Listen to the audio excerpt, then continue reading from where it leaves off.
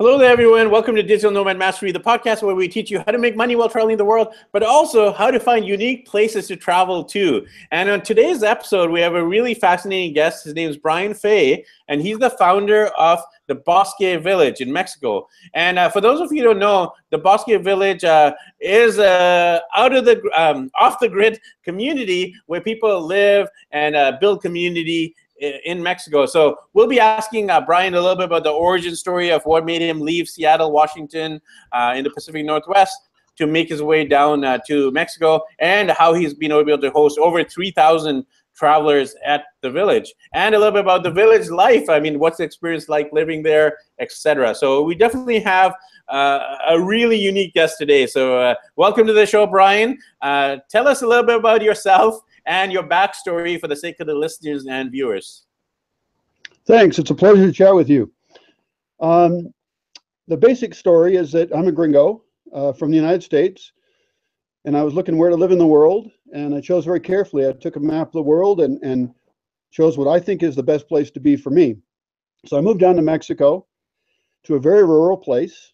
It's in the middle of the woods. We're off the electrical grid. We capture rainwater, have a lot of ecological systems in place to design a different way of living. So, it's one thing for you to leave Seattle and just live by yourself somewhere in the world. Whole other thing to actually start your own village. It's not a typical thing most people do. Like, I don't know if you grew up as a little boy in Seattle dreaming, one day I'm going to have my own village in the middle of Mexico. But what made you actually start the village itself? Well, I'm somewhat idealistic about what we can do to make a better world. I think that you see a lot of people in the world are very frustrated with how things are, and they don't know what to do. I grew up in a very religious community and had exposure to a variety of intentional communities, and didn't find that those suited me. So I became very interested in not just dreaming about or idealizing how we can live, but then implementing that. So that's what this project is all about. Yeah, so tell me more about when you moved to Mexico. Was it firstly just a solo adventure, like you as a solo traveler, or did you have the intention of coming to Mexico with this purpose of starting a community? I had the intention of coming here to start something. Yeah, I had been searching all over the world, not all over the world. I've been searching in Western Washington and Oregon and California. I had considered Argentina. But really, Mexico was close to the United States. The language isn't that difficult. The people here are very welcoming. The climate is amazing all year long, which is very important to me. So yeah, it was very intentional. And of course, it's been an adventure, and I've had to adjust myself over the years. It's been very difficult, but I'm still staying with the original intention of having a space where we can create our own social rules, our own social contracts, and escape from some of the things we're trapped in the default world. So I would love to take our listeners and viewers back to that origin, to those first few days, the weeks, the months, the years. Tell us about how were those days? When did you arrive, and how did you grow this community from the ground up, literally? Right. Well, I arrived, I think it was June 20th in 2004. So that makes it about 13 years. And the place itself is 83 acres in the middle of the forest. There was 2 buildings, and they were abandoned. So there was no water, no electricity, and it was extremely difficult. I didn't speak the language. So for 3 years, I was, pretty alone and just trying to figure things out and building and planting. The start was much slower than I expected. And of course, being an outsider, my relations in the local town were not yet developed. At this point, I have very excellent relations with locals and have good friends. But, it was 2 years before I got internet and solar panels. So it was difficult and lonely. I don't think most people would want to do this. So, how did it transition from loneliness and that difficult emotional time that you faced to actually starting to get people to come into the village and stay there and help you build it? Well, I started inviting more people, and I had a couple people come down and stay for longer periods of time. My ex-girlfriend came down, and she was here for 5 years. And I've had some people come and stay for 6 months. So it's building slowly. I still don't have very many long-term visitors, and I'm open to that.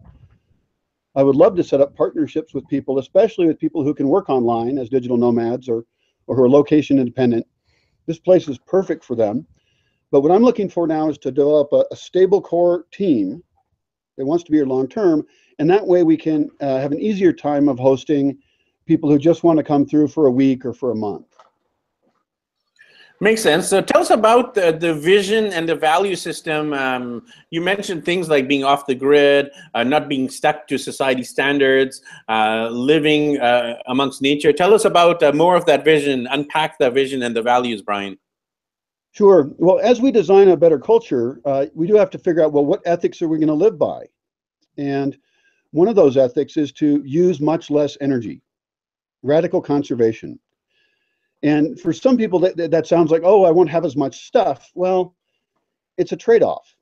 You know, we use way less stuff, aren't trapped by that stuff either. So it's a way to live cheaper. It's a way to live healthier. You know, here there's no cars driving around. The air is clean. It's an invite-only space, so we don't have to deal with assholes. You know, people make an application to come here.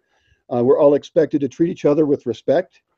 And even though we have communication difficulties because people are coming from different cultures, we're expected to enjoy those rather than use those as points of conflict. Ethics really are about caring for the earth long term, caring for people, and living in a very conscious way. And I don't mean that in some kind of pseudo-spiritual way, but really considering every single detail of how we live, how we eat, how we use time, how we take care of each other, what projects we pick to get involved with or not.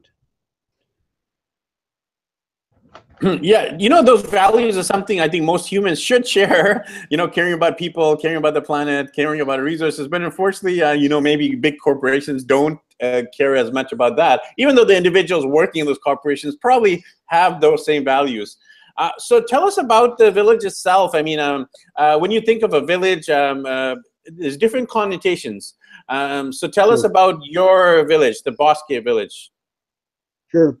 Well, physically, it's about 83 acres or 33 hectares if you use that system. It's oak, oak, pine, and madrone forest. So there's lots of trees here.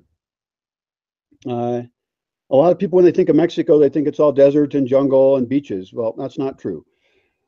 It's not that hot, really. The days are certainly hot sometimes, but there's always shade. The nights can be a little chilly.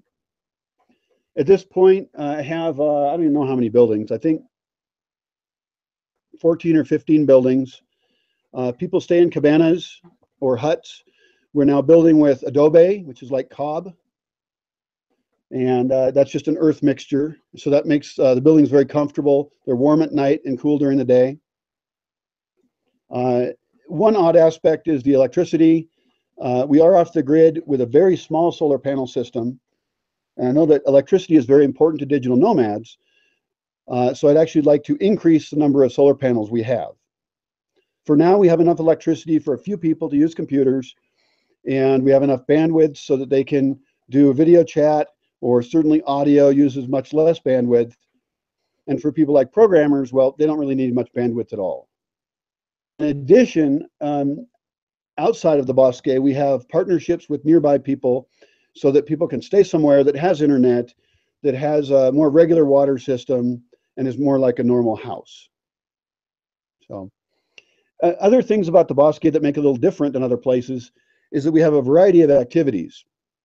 The majority of people who come here are not digital nomads. We certainly welcome digital nomads, but most people are coming here because they want to experience a different culture.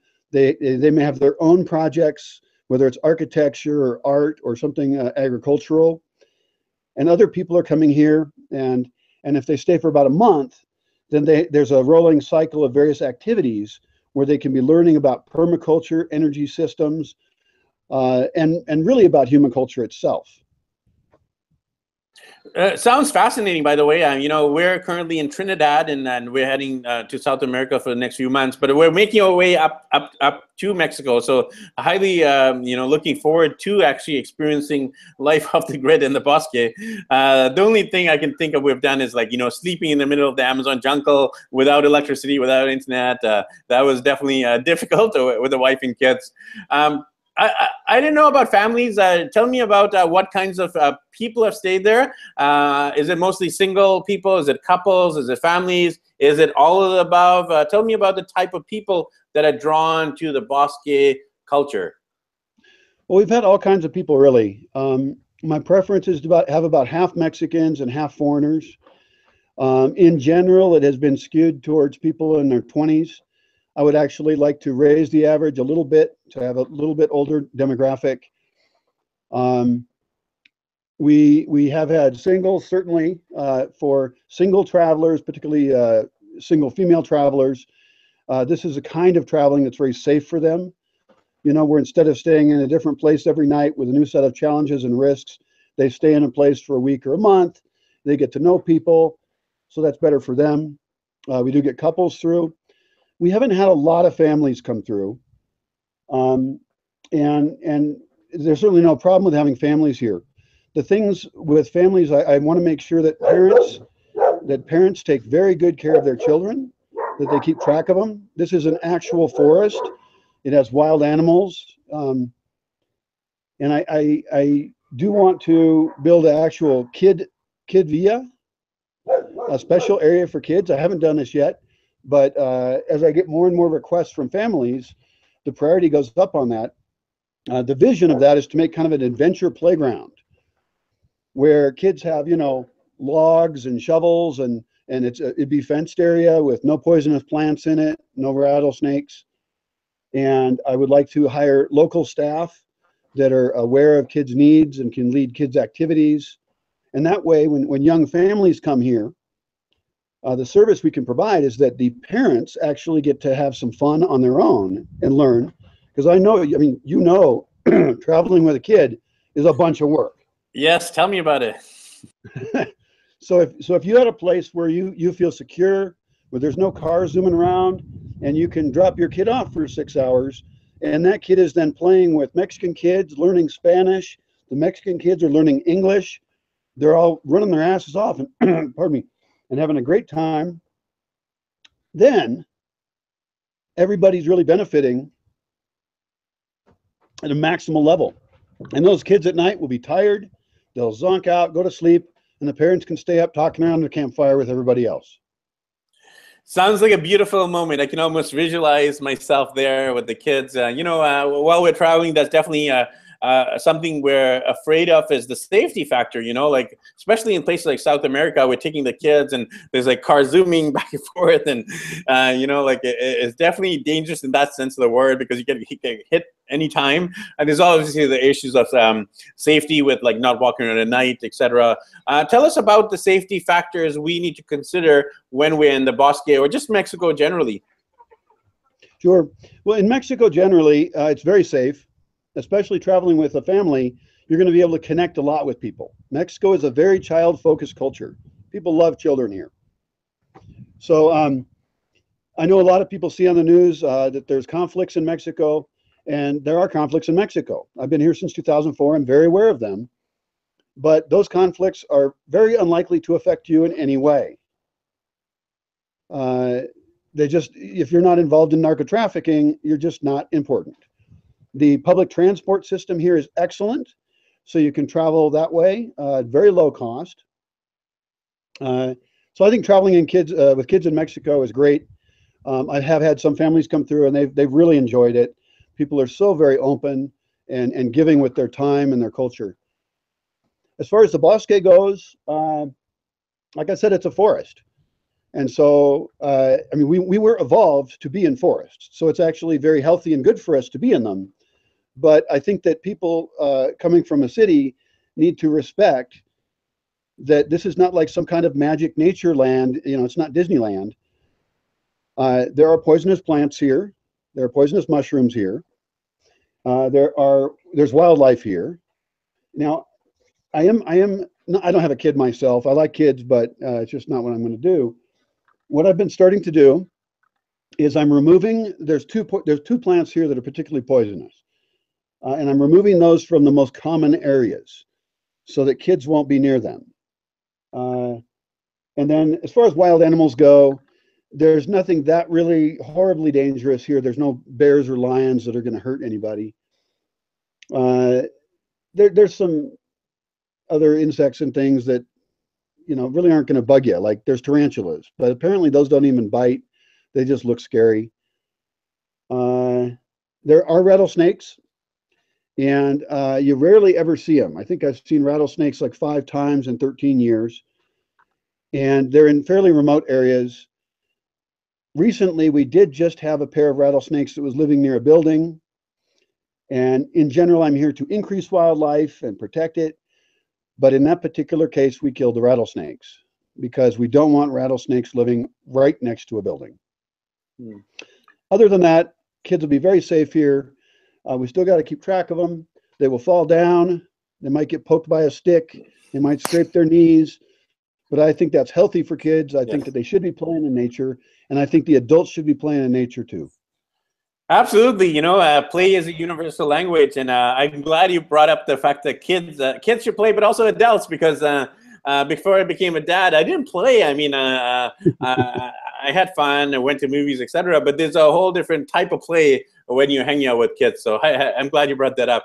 So Brian, tell us more about the funding of this village project that you've developed. I mean, it's obviously not cheap to build up all these buildings, and there are costs associated with obviously feeding the people, etc. So tell us a little bit about the costs associated with running the Bosque. Well, the place was originally self-funded. I used to work in computing up in the Seattle area, and so I funded it myself for many years. And I had people come at very low cost to them. At this point, I'm changing things quite a bit. I'm setting up a couple pricing structures for people to come. And also I'm looking at doing more crowdfunding and also looking for grants, because we're not a resort. We're not just here to have a good time, although we will do that too. We actually are trying to develop systems here to develop a sustainable future for the planet. So I take this project very seriously. I'm not here to escape the world. I am here to build a better one, and then work on spreading those systems so that as energy becomes more expensive in the world, we already have good alternatives developed that we can switch to. So funding right now is extremely tight, but I finally have become willing to ask for and to accept donations. So you can find us online, and I really would welcome any help at all. I've gone as far as I can go as a former wealthy geek. Former wealthy geek, love it. And you know, you're spreading the wealth and making a difference. And I'm glad you really brought up this you know, this issue of escapism, because traditionally when you think of off the gridders, you think that they've escaped and they're kind of hermits and there's something wrong with them, or they seem to have just like withdrawn. That's the stereotype. You know, there's the famous movie, I don't know if you've seen it, but Mr. Wonderful, or something like that. Mr. Fantastic. Yeah, but anyway, they are definitely off the gridders who escape from reality. But you've done a little spin on the concept by saying you're not escaping, but your actually goal is to change the world. Tell me more about that big vision. It's a big, lofty, hairy, audacious goal to have that big, you know, meta narrative. Tell me more. Sure. A couple aspects of that is, one is energy systems, showing how we can live with far less energy than we use in the city. We only have 340 watts of solar panels here. People have more than that on their RVs. But I can have 60 people here, and they can be very happy, much more connected with each other, living a primal life, hanging out around the campfire. And so we don't need that much energy. So conservation is one part of that. Another part of that is learning how to cook with solar energy, learning how to cook very efficiently with wood energy, and then also picking and choosing what technologies we use and how. For example, at night, we do want to have light. We don't just want to sit there in the dark. So we have LED lights. We don't even use a lot of those. So energy is one aspect. Another one is architectural. We are building with natural materials here whenever possible, and that primarily is then stone and dirt. In general, I don't even want to build with wood because we can use wood for making furniture or things it's really best for. Another aspect is agriculture. I don't like to irrigate. The way we do agriculture and the effect of agriculture on even the evolution of human beings, on the evolution of human society, has been horrible. And you can go read from smarter people than me about that, about the effect agriculture had on who we became as humans. Now, I can't fight all that. I'm a human too. I come from that world. But what we're doing here is developing methods of agriculture that don't steal water from some other system and that take care of the soil and build the soil. So we don't have big fields full of crops. We're doing small amounts of crops mixed into the forest. This is often called food forest farming. We do have chickens and rabbits, and that's a compromised position because we don't do a lot of hunting or something. So we don't eat hardly any meat, and certainly vegetarian diet is always the default here. I'm very much a supporter of vegetarian lifestyle, but I'm also interested in how we can raise meat in a way where animals don't suffer and eat a little bit of it. Now, people are going to be mad at me from both directions on that. It's a compromised position. Now, those are three very important things: agriculture, architecture, and energy systems. The harder part is the social culture. Even if we solve the other three, we have this immense cultural problem where we are fucking each other over constantly, pardon my language, but that's what we're doing. We are constantly supporting violence in a great many ways. We are making ourselves lonely, feel betrayed, we can't trust each other. And we're doing this in an environment where we can now communicate at high levels all around the world, where we can travel anywhere. And so we've broken so far away from what we were culturally evolved to live in that pretty much, I think, very few people are actually happy with it. Now, I don't have magic solutions for that, and I'm not perfect. I'm not a guru, and I don't like gurus. But in this space, we can experiment with how to be our best selves, how to offer the best of ourselves to other people, how to try to reduce our levels of conflict. And that's really the more difficult part of the experimentation here, and that's going to be ongoing. You know, so far so good. You've survived for 13 years and you've got 3,000 people into the community. You know, I'm sure you're going to have many hundreds and many thousands more. So, Brian, tell us about actually staying there in terms of the costs. You mentioned different pricing structures. What about things like food? Do you have to bring in your own, or do you have some kind of system where you can actually serve meals to people? So tell us about the cost of someone who's potentially wanting to apply to visit as a guest. Sure. Yeah, in order to come here, people need to study the place and decide if they really even want to be here. You know, many people should just go to a resort or something. It'd be better for them. There is an application that they can fill out if they're interested. And the pricing varies depending on what their role is going to be. In some sense, I wish I could not charge anyone. And I've done that. I funded people quite a bit. Can't do that anymore. And my interest in doing it is really reduced over time because I was funding people, you know, they're traveling for 3 years and they want to make sure they come to Mexico and don't pay a dime for anything. I no longer have any respect for those people. They're abusing poor people around the world.